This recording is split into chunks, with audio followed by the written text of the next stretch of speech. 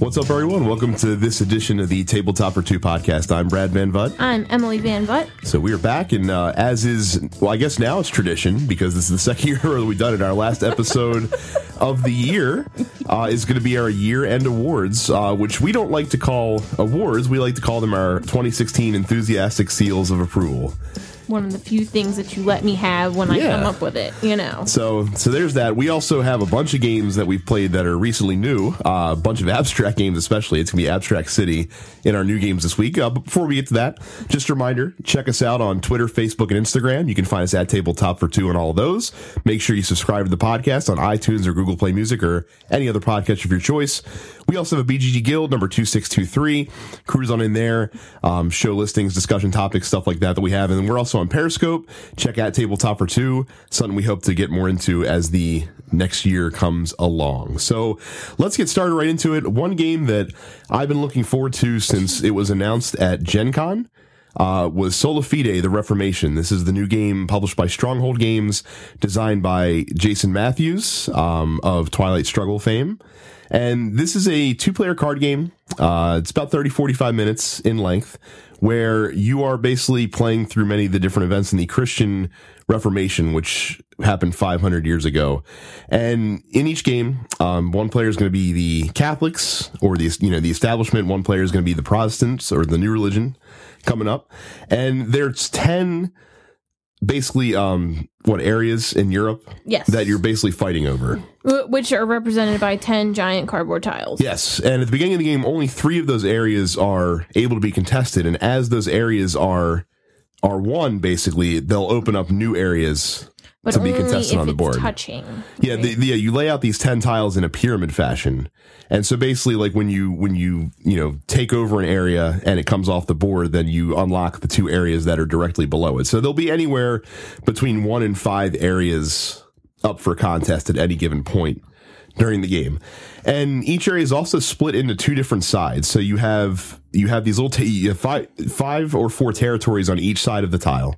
It's the commoners and the nobility. Yeah, and then there's a sliding track, which is 4 spaces long, which shows basically which social class has the rule of that area. Has the power, basically. Yeah, and what you're trying to do is you're trying to appeal with your particular brand of religion to whichever one's higher on the scale. Yes, but you can rather which side it's on. So you can spread your religion to the different territories, taking over territories from your opponent's control. You make it sound like a disease. Well, and then you can also slide the influence scale back and forth, so you can give more power to the nobility or give it back to the commoners as it would suit you, essentially. And you're contesting with your opponent over these areas.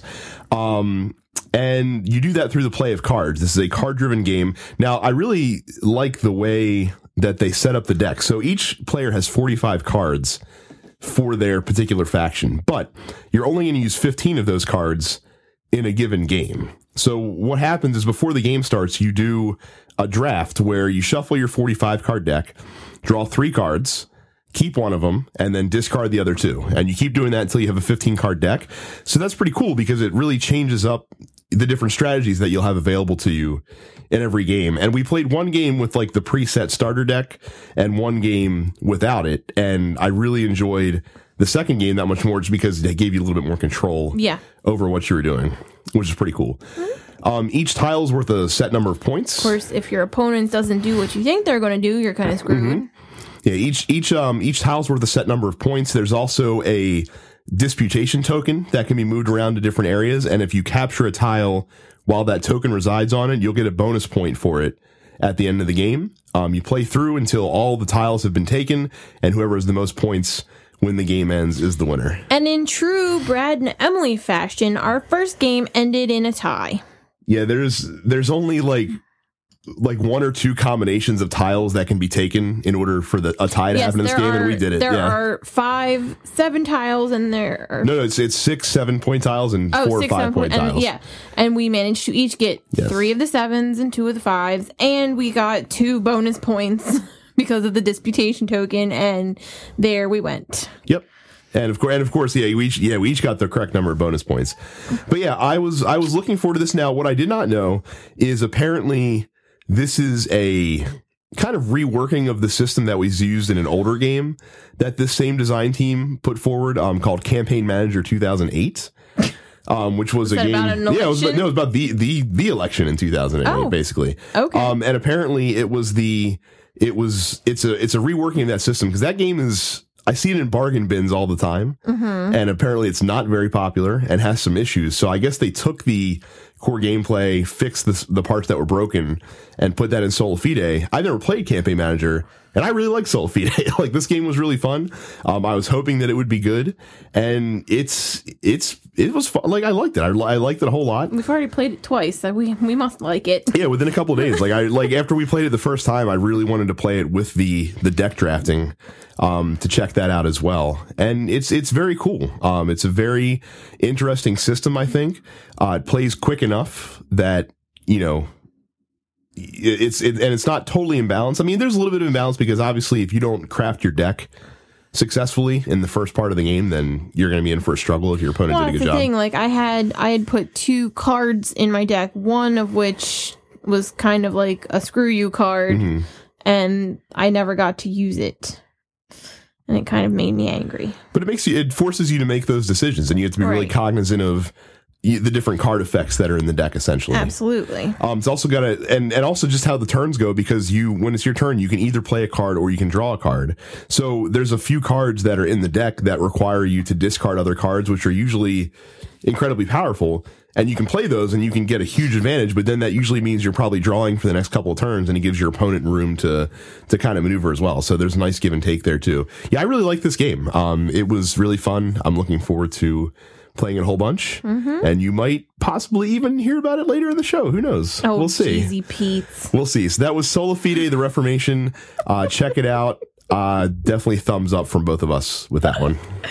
Next on the list, I forgot we played this, but I really liked it when we played it, was Discworld Ankh-Morpork. Yeah, this is a Martin Wallace game from a few years back that I'd heard nothing but positive things about, and finally got it in a trade a few months ago, and it took us a while to get it to the table, but I'm glad that we did. I said, honey, let's get some of this stuff to the table to see if we're going to keep it or not, because we need space. We're running space is at a premium here. We have a little tiny house, so and this one is a keeper, I think. It's very rules simple.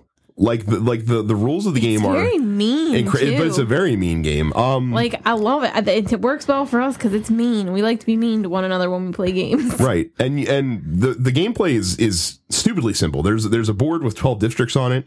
You have minions that you can spread out in these different districts. There's a bit of area control to this game.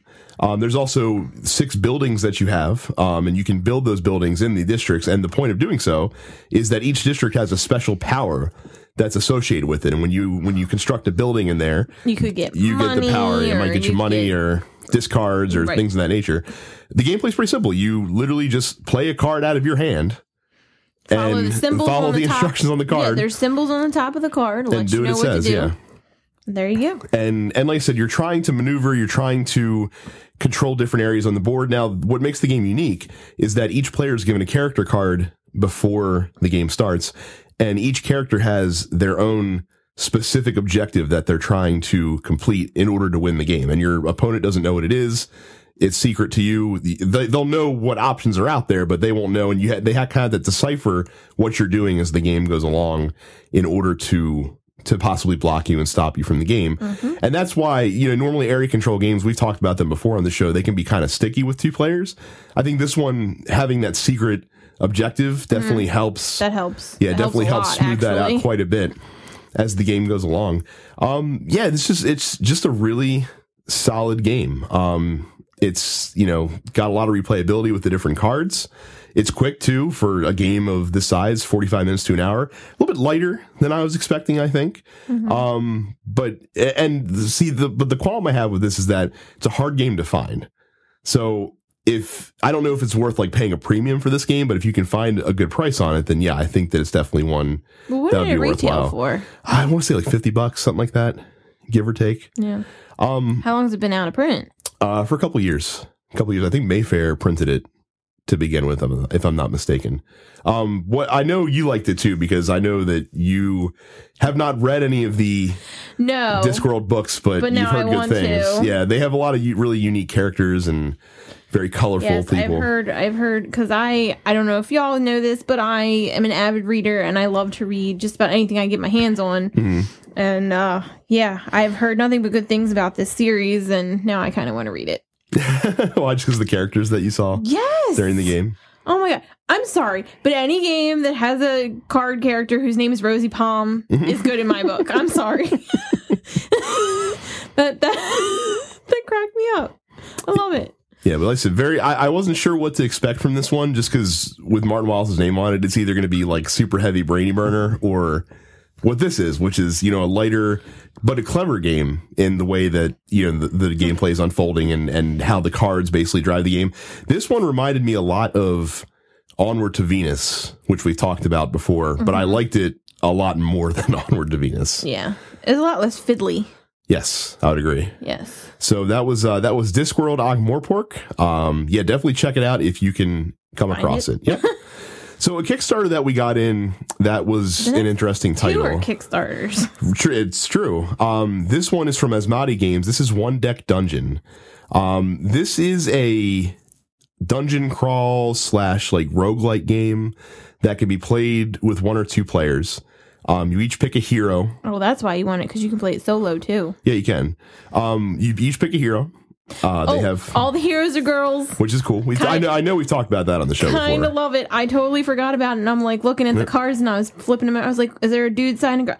I'm like, oh, "They're all girls." He's like, "Yeah." I was like, "Oh, I forgot." Yep.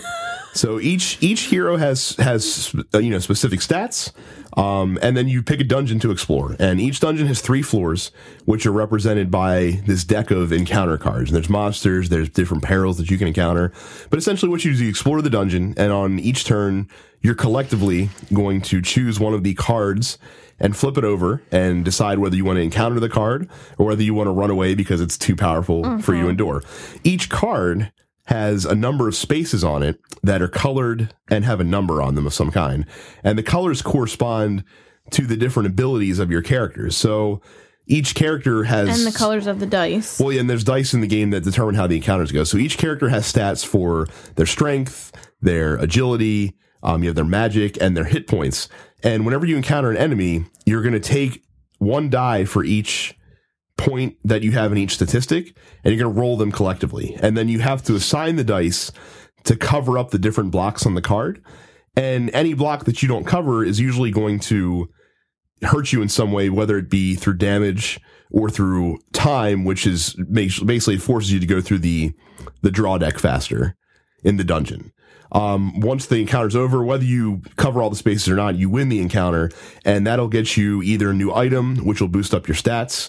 It'll give you a new ability, which your character can use, or it'll give you experience points. And when your party gains enough experience points, you actually level up, which will then increase how many items you can carry and how many skills you can have. And it also gives you black dice, which are like wild dice that you roll each time, which you can use on any of the different boxes on the monster cards. So you'll go through this every time you run through the deck. You'll reshuffle whatever cards are left to go down to the next floor of the dungeon. The dungeon gets progressively more difficult as you go through it. Once you've been through all 3 floors, there's a boss monster on the flip side of the dungeon card that you have to encounter. If you defeat the boss monster, then you win.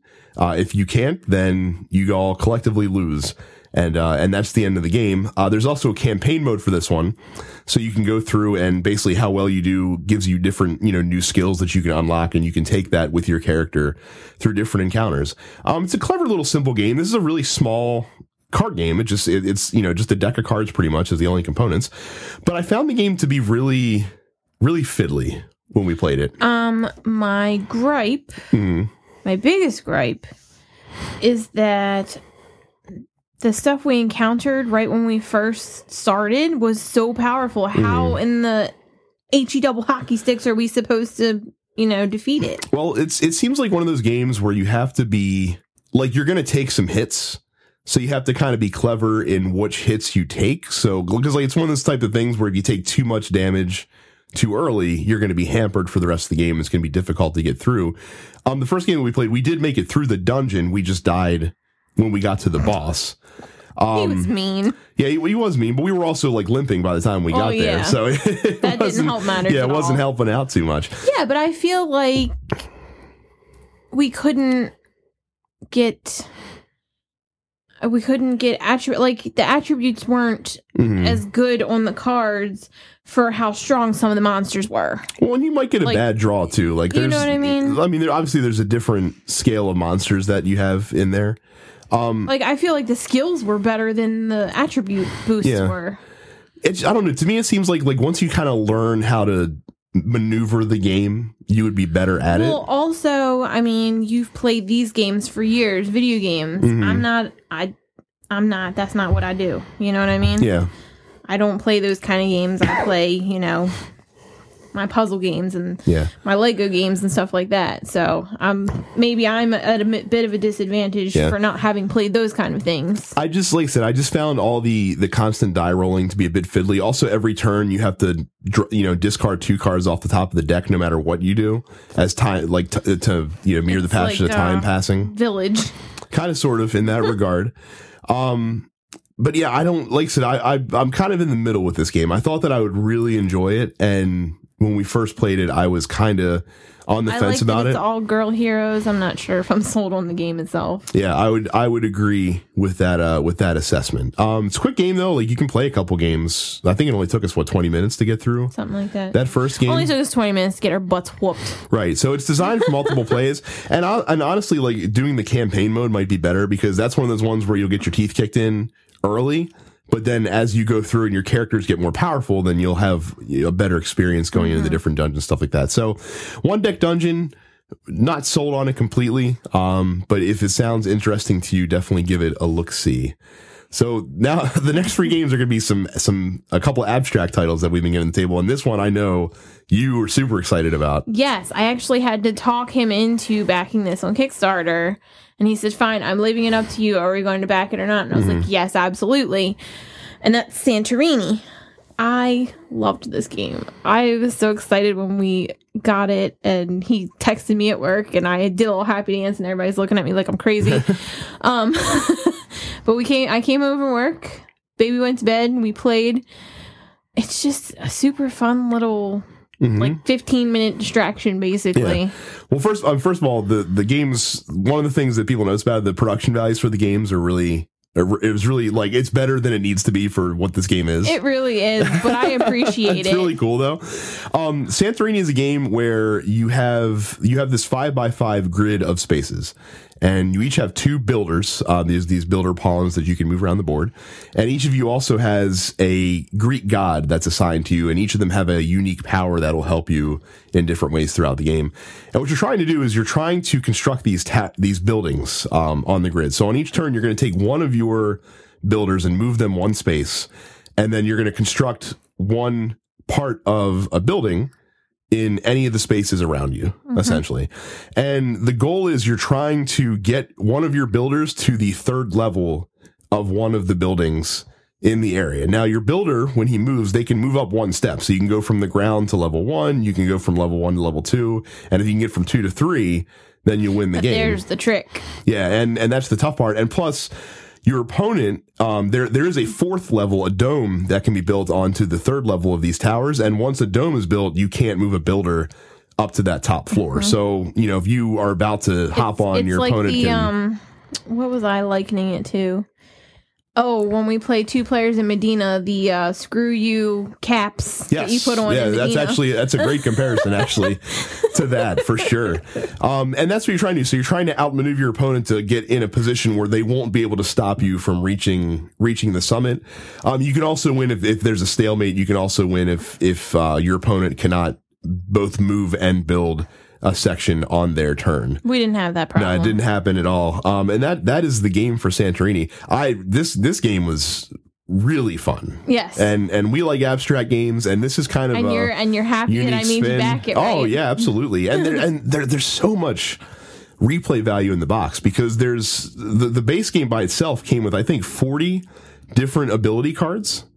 in there. And then if you backed it on Kickstarter, there's also a small expansion that comes with even more ability cards, and it comes with a variant where there's a golden fleece on the board, and instead of each player having an ability card, there's an ability card that's assigned to the fleece, and if you're adjacent to it, then you can use that ability, essentially, which is kind of nifty. But yeah, this game, Santorini, was really, really fun. Well, I love mythology and stuff like that, so that was part of the draw for me. Yeah. But then when I watched the video, I'm just like, yeah, well, I really... And it's one of those ones that each time you play, like, you're going to want to play it 2 or 3 times. Like, it's not a game that you set up and just play once. Like, you're going to play it immediately. Played it a couple of times. Yeah, and like I said, that was a really big thumbs up. So yeah, Santorini, like I said, production values are a little high, but if you like abstract games, then this one is a must play in my estimation, for sure. Agamemnon was another one that we picked up a little while ago. We wanted to wait until we played this one a couple of times before we talked about it on the show. This is another Greek mythology themed game, but a little bit less. This is one I was not sold on, but he went ahead and got anyway. Well, so the way the game works is there's a board that has these little circle areas that are connected with rectangular lines, essentially, that connect the circles in different ways. And on each of the rectangular lines, you're going to put one of 3 different symbols, essentially. And so the one symbol is looking at how many spears or how much strength there is in that chain. The second symbol is looking at leadership. You have some leader tiles that are ranked A through E, and the highest valued leader is what that one's looking for. And then there's one that's just looking for the player that has the most tiles in a certain string. And basically a string is any number of circles that are connected with the same of those symbols throughout the board map. So you're going to take turns placing a couple of your tiles each onto these circle spaces in order to try to get the square. Well, in order to try to make it so that when the game ends, you get to claim as many of these rectangular tiles as you possibly can off the board. And there's you have some special tiles too that can switch 2 of the rectangular ones to different threads, so you can make new threads. You also have ones that ones that like cut off a line. Right. And so that's what you're trying to do throughout the game. There's also a variant board on this one. So they have a basic board where the set is the same every time, and then a variant board where the placement of the different threads is randomized but still balanced so that it's a fair game and it's not like a crazy swing fest in there. I know you weren't sold on it before we played it. What do you think about it now that we've gotten a chance to play it a few times? Oh, well, the first time we played, I was still a bit confused because I don't think I quite understood each of the things, each of the different areas the symbols that I was trying to connect. The second time we played, I enjoyed myself much more because I kind of understood, okay, I need to put these guys attached to this symbol and this one attached to this symbol. And doesn't hurt that you won both games either, does it? That has no bearing on this whatsoever. No, not at all. Okay. No, it really doesn't. But yeah, well, and of course I won the first game and I didn't know what the crap I was doing.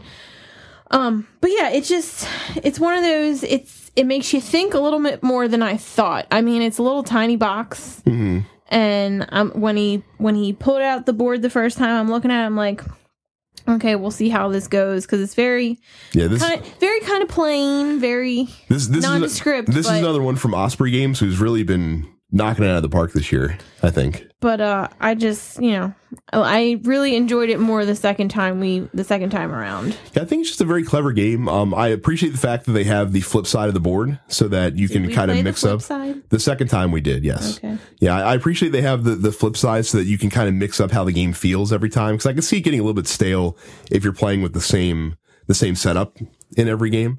But yeah, this one, Agamemnon ended up being a pretty fun little filler.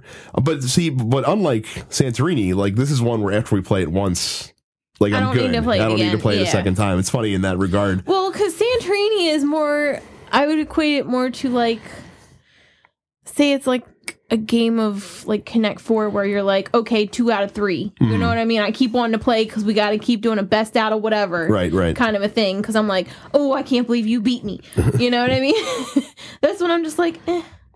Yeah. So, but yeah, Agamemnon, pretty decent little game. Like I said, maybe because it's a little more brainy than why don't you talk about one that's been somewhat of a grail game that we finally got to pick up because it finally came back in print.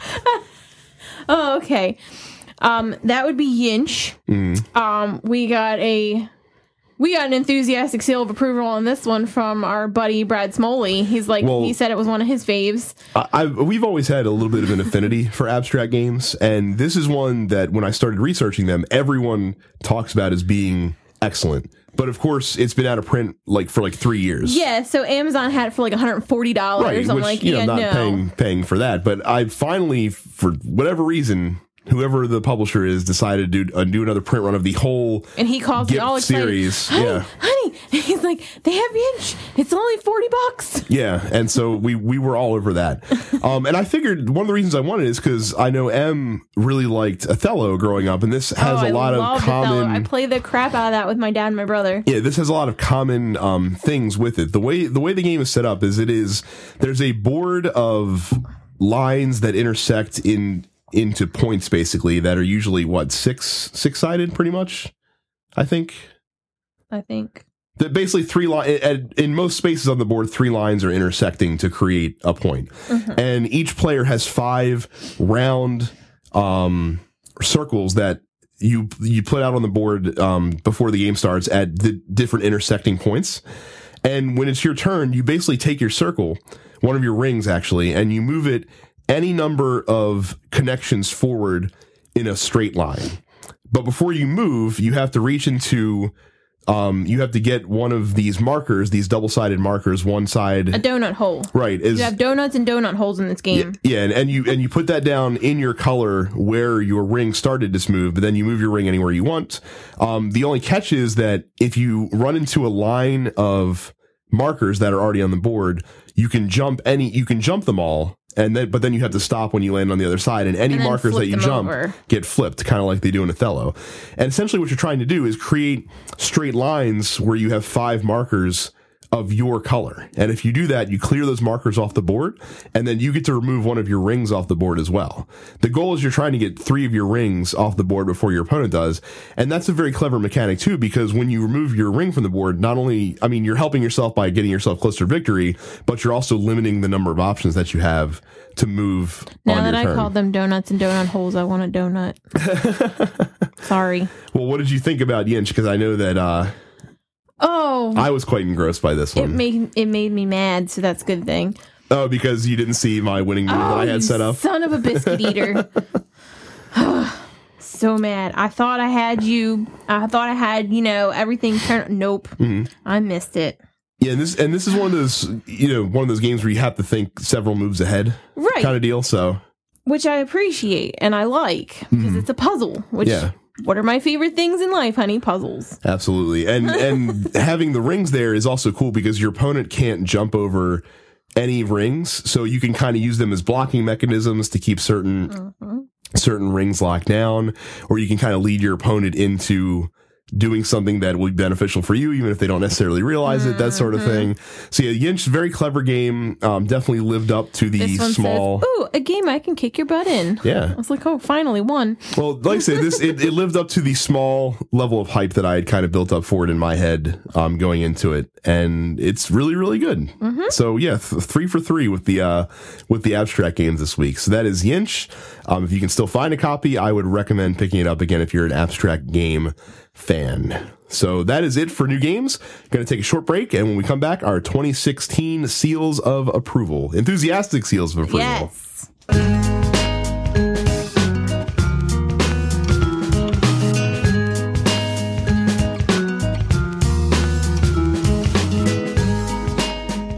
Welcome back. So it's the end of the year.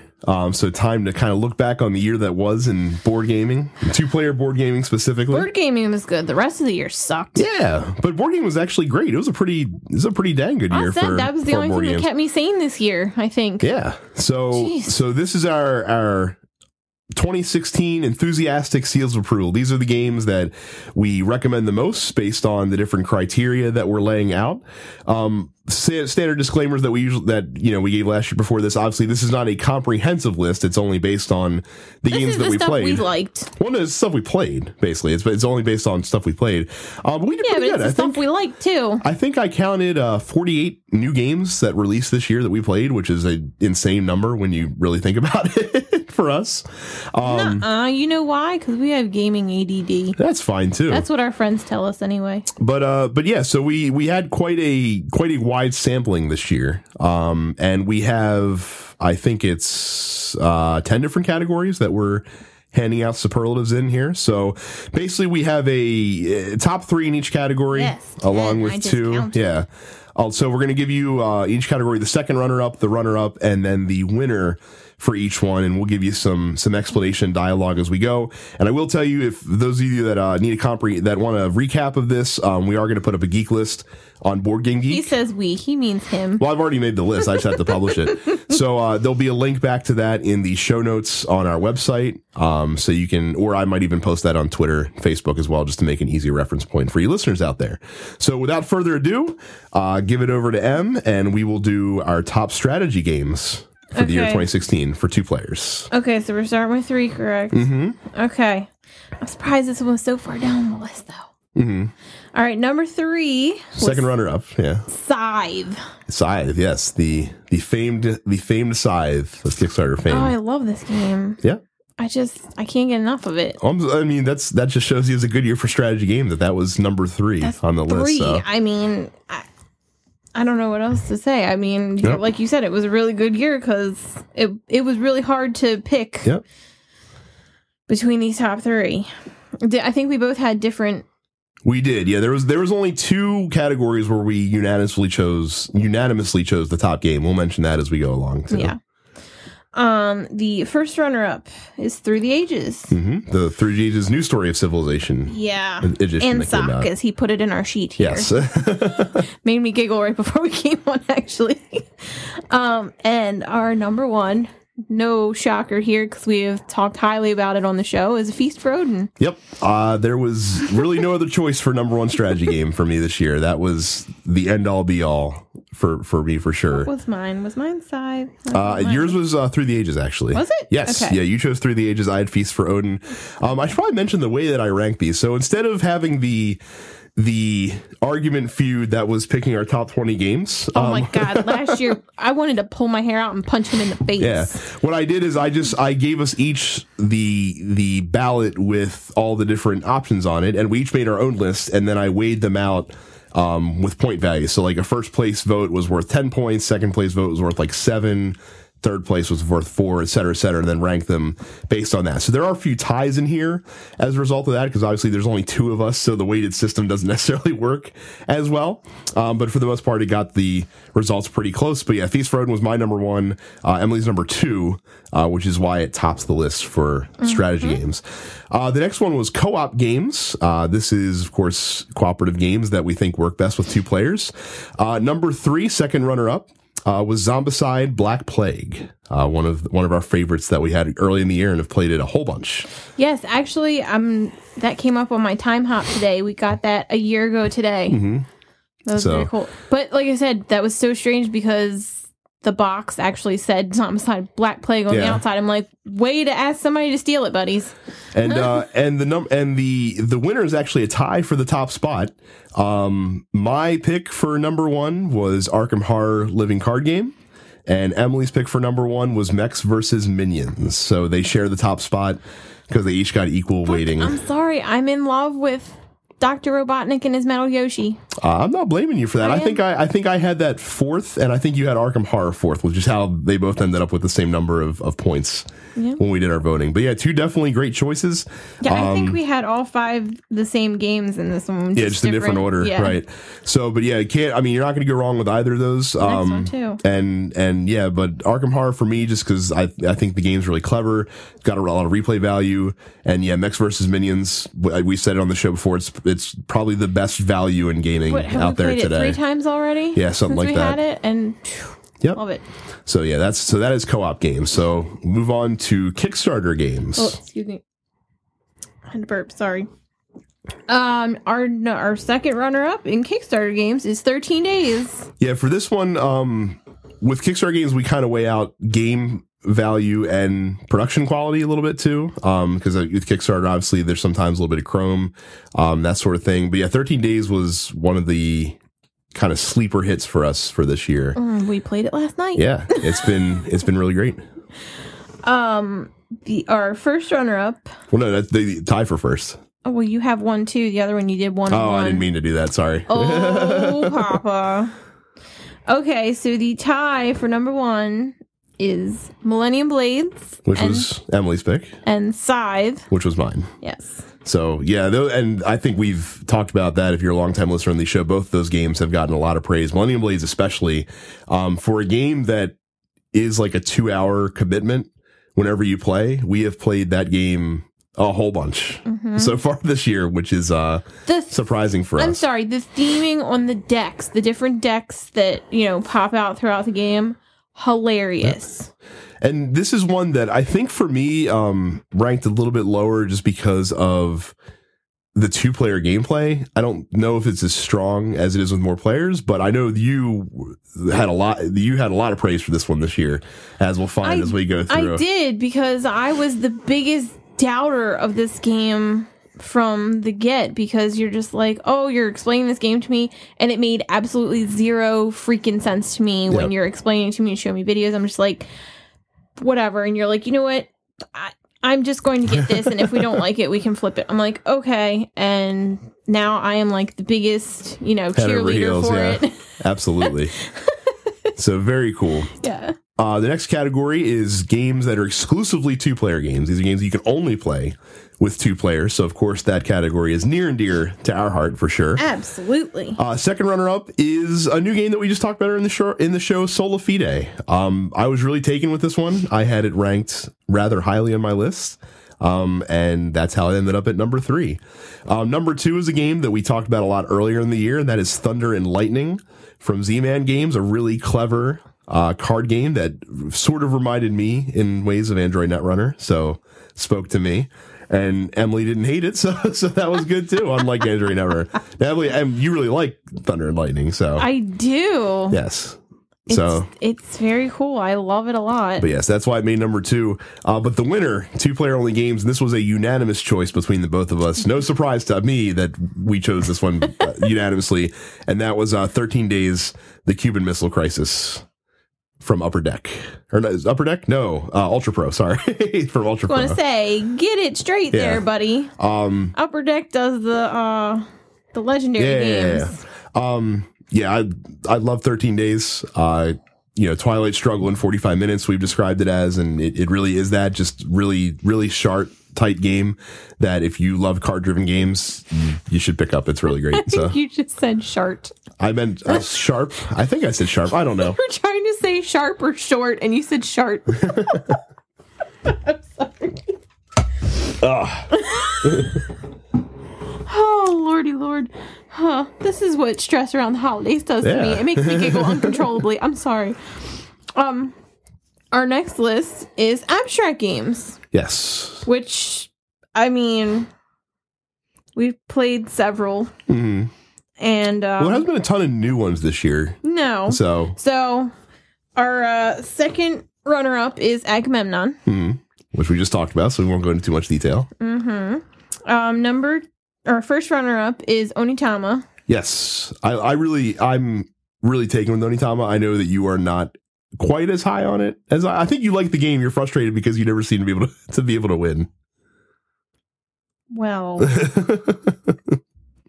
I try, but I suck at chess. Yes. So I'm trying. I'm getting better. Each time I get a little bit better. You do. I find Onitama to be incredibly clever, though. It's a very, very interesting game, I think. And shocker, number 1 is Santorini. Well, what can I say?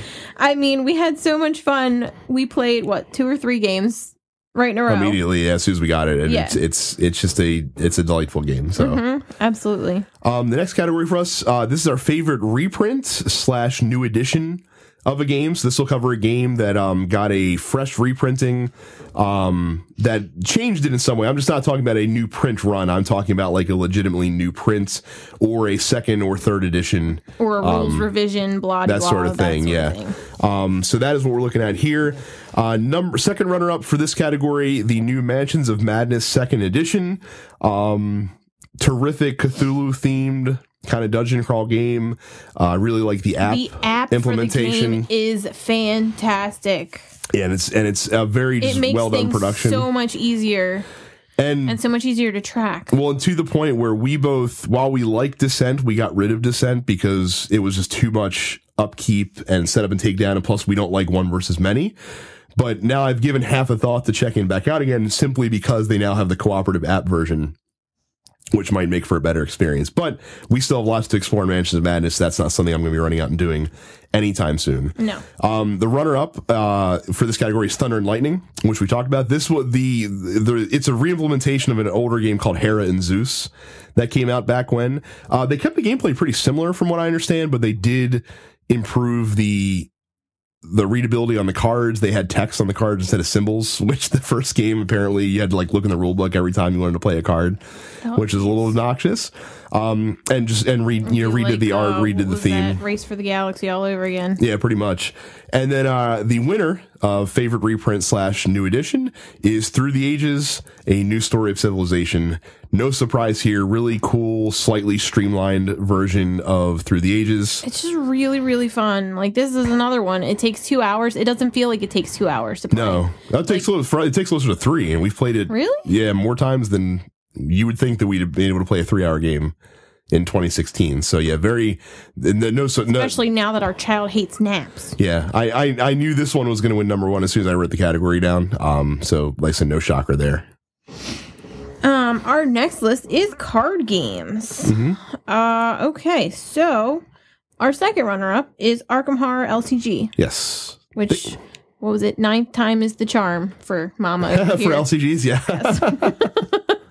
Our first runner-up is Thunder and Lightning. Yes, the highly decorated Thunder and Lightning. And I am very excited that our number one is Millennium Blades. I'm not shocked about this. I think I put Arkham Horror slightly above this game, and that's why it wasn't a unanimous choice. But I knew that Millennium Blades was going to win because I knew that you would have it number one, and I've got no qualms with that. Absolutely. Yeah, really clever deck building / tournament card based game. Dang What? The next category.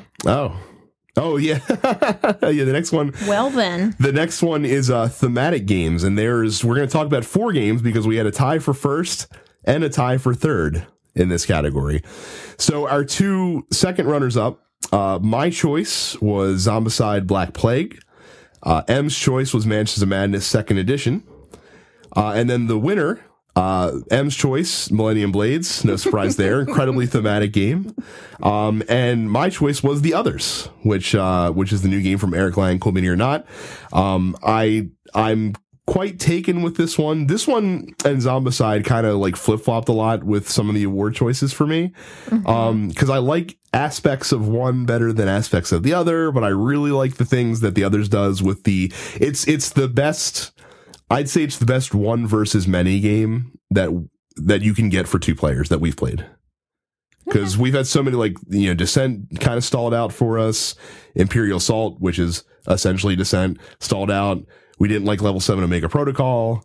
That's a style of game that doesn't really compute very well with us, and this one has gone over terrifically. What was the other one? Xenoshift. Yes. Onslaught. Well, then that was a cooperative game. That's fully cooperative. Oh, well, that's still. That game was rough. Yeah, but The Others has clicked really well, and we've enjoyed that quite a bit. It. Yeah. I like being the bad guys. Just like I do in Claustrophobia, I like being the bad guys. Okay, so our next one is new to us in 2016. So it's not necessarily a 2016 title, but it's something that we finally got to play in 2016. We figured that there's a lot of games that we don't get to in the year that deserve to be recognized, and we'll discover stuff later on. And this is a catch-all category for highlighting some older titles that you maybe should check out that we thought were particularly good. One I just spoke of. Mm-hmm. tie for second runner-up, Claustrophobia. Yes. I love this game. It's a really neat, it's a dungeon crawl designed for 2 players. Yeah. And it's really well implemented, well The executed. miniatures are fantastic. Mhm. Like, I love that I always play the bad guy. I love playing the bad guy. But the bad guy miniature actually underneath one of his feet has the head of one of his minions. I guess he made him angry, and I love it. Yep, and they're pre-painted too, which is also nice. Yeah, it's great. But yeah, really, really neat 2-player dungeon crawl. We actually just got the expansions for that too. I'm excited. Yep. So that was your choice for second runner-up. Yes. Brad's was Clask, Yes. which we have talked about this many a times on the show. Please, if you like air hockey, anything like that, get this game. It's air hockey on your table. Mm-hmm. But cooler air hockey. Or what was it? What did Marbles? It's like Danish air hockey. Is that what they called it? Or Danish. Foosball. It's not foosball. It's not foosball. No, it was. I don't remember how they described it. It was hilarious how they described it. But I mean, it's table soccer essentially, but with some more clever stuff in there to make it a little bit more. There's actually some strategy in a game that shouldn't really have any strategy at all. So, the first runner-up was Targi. Yes, that was my number 1 pick, though. Yes, but it wasn't on the board for me, so it didn't. No. So it was really. I like Targi. I just the 5 games that I chose, I liked more. So, but you love Targi. I do. Whew, forgive me. And actually just had an expansion come out. Mm-hmm. So what do you like about Targi the most? Probably the I like having to collect the different set. Like, you have a goal to work towards with the set collection aspect of it, and trying to make your stuff work. And the screw you factor. Yes, very high screw you factor. You know, that's always high on my list. Yep. The number 1 is Baseball Highlights 2045. Yeah, this was my number 1. This was your number 3, 4, or something like that, if I'm not mistaken. I think it's 4. Yeah, but I love. We've had a lot of fun playing this Baseball game. Highlights. Terrific game. Very unique deck building game. We love our deck builders. This is one of the more unique ones. We just got the Baltimore expansion. Woo! Yeah. But it's there's not a game that you have played that is quite like this one, I don't think. So, no, absolutely not. So it's a very cool take on deck building and incorporate the baseball theme. Very cool game. Definitely check that one out as well. So that leads us to our overall game of the year. Now, we've been doing top 3 through this. For the game of the year, we will give you a top 10. So these are our top 10 favorite 2-player games. Now, are we going from the bottom up again? Of course, yeah. You got to draw that suspense out. So our top 10 favorite 2-player games. I hate suspense. And like I said, this is based on an aggregate of our 2 scores. Yep. So number 10, Arkham Horror, the card game. Very, very cool game. Looking forward to diving into it that much more, especially as the expansions come out. Should be a lot of fun. Number 9, Mechs vs. Minions. The sleeper, or not even the sleeper hit, the out of nowhere hit of 2016, probably. No, this is the Brad almost had a brain aneurysm game of 2016. Well, yeah. At least the game was worth it, because I would have been really pissed off if I had spent 4 hours trying to order the damn thing and it didn't. And it wasn't terrible. Good. Yeah. Number 8 for us, Thunder and Lightning from Z-Man Games. Every time I say this, I think of that stupid movie with Sean William Scott, and we say, little bit of thunder, little bit of lightning. Every time. Number 7 is The Others. Yes. So fantastic game, production quality, excellent. Just great. Yep. I'm looking forward to using more of the sins. Yes. Funnily enough, number 6 is Zombicide Black Plague. This one got the edge for me a little bit just because we played it a lot more and had a lot more fun with it. So we did. Yep. Especially that time where we had like 50 zombies in the room with us all at once. Yes. Number 5 is Millennium Blades. Yes, this was one. I'm a little one. Upset this is so low. Well, this on the was list. your number 2, and again, the only reason I had it, I think I had it ranked 8th. And the only reason, well, it's just because of the 2-player play. One that was like, this is my game. I got to get this game, Mama. Please, can we back it? Can we back it? I don't care. I'm backing it anyway, even if you don't want to.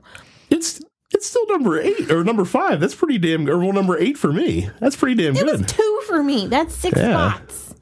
That's a 6-spot difference there, Chief. Sure, we didn't line up. But we lined up pretty good on the top couple, I think. Number 4, Through the Ages. Well. Yeah, pretty well. Through the Ages, A New Story of Civilization. I was really taken with this game. Like I said, I didn't know. I of course had heard about it beforehand. Heard the new edition was definitely the one that you should go get. I have a feeling that I would have been. Actually, I have a feeling you would have been really annoyed with the older edition when it comes to some of the way they did, some of the things in the game. The new edition is great, a lot of fun, great brain burner, and just really enjoyable game for a really heavy strategy game. It does not feel like it takes out. And he says, I suggested it one evening, and he goes, I thought you said you didn't want to play a heavy game. I'm like, that's a heavy game? Because it doesn't feel like it to me. Well, don't listen to M. It is a heavy game before you run out and buy it. Like, oh, it won't be that bad. They said it wouldn't be that bad, so. Yeah, don't listen to me. I'm crazy. Yeah. But in a good way. Number 3 was 13 Days. Yeah. I adore this game. We talked about it earlier, but it's. Yes, and I'm looking forward to the even micro version of said game. It's not going to be as good as regular 13 Days, though. Yes, but still, I'm looking forward to it because it's very cool. Yes, very cool concept. But yeah, 13 Days, for those of you out there, it's going to be called 13 Minutes. Yes. But if you like card-driven games, even a little bit, please go pick this game up. It's terrific. Okay? Number 2. Even though Brad can't beat me at it, he still thinks it's great. Yes. Rude of you to bring that up. But anyway, number 2 is A Feast for Odin. Found out about this game in the summertime, wanted it really badly. Uwe Rosenberg, fantastic, great sandbox action selection game, and it's tremendous fun. Like I said, the board makes you kind of go, whoa, when you first look at it. But once you kind of learn, it's fairly simple. Yep. Terrific game. You gotta, do your actions, feed your peeps, you're good. Yep. So... by unanimous decision. Yes, unanimous decision, which is shocking because, we, as you've found out, don't agree on much, apparently. Number 1 was Scythe. Yes, Tabletop for Two's Game of the Year, Scythe. Which I could have told you that when we first got it because we played it 3 times in the first week that we had it. Yeah. And have played it several more times since then as well. Yeah, just a really a neat marriage of different styles of games. You've got some farming in there. You've got some 4X style gameplay. You've got some dudes on a map, warmongering if you want it. Really interesting action selection. Just one of the more unique games that I can recall playing in recent memory. And this is kind of like a chalk pick, right? Like, a lot of people are going to be throwing up Scythe as their game of the year, and I'm fine with that. But that doesn't diminish the fact that it's a really good freaking game. And that we just love it that much. You know? And like I said, in all 10 of these categories, we only had 2 unanimous choices for number 1, and this was one of them. And that's overall game of the year. And the expansion just came out. We haven't got a chance to really crack into that yet, but I'm certainly looking forward to it with the 2 new factions. And yes, Scythe is just a really cool game. Works well at every player count, even solo, because I've played probably more games of that solo than I've played of anything else this year so far. And it's just a really excellent game. Scythe is terrific. And if you have not played it, I would implore you to change that because it's excellent and it is our game of the year. It gets our most enthusiastic of seals of approval for 2016. So that is it. We would love to hear from you guys if you guys agree with us or have differing opinions, what your top games for 2 players were from the year that is passing us as we speak. So definitely hit us up on Twitter or Facebook or in the BGG Guild and let us know what you think should have been on the list for 2-player seals of approval for us.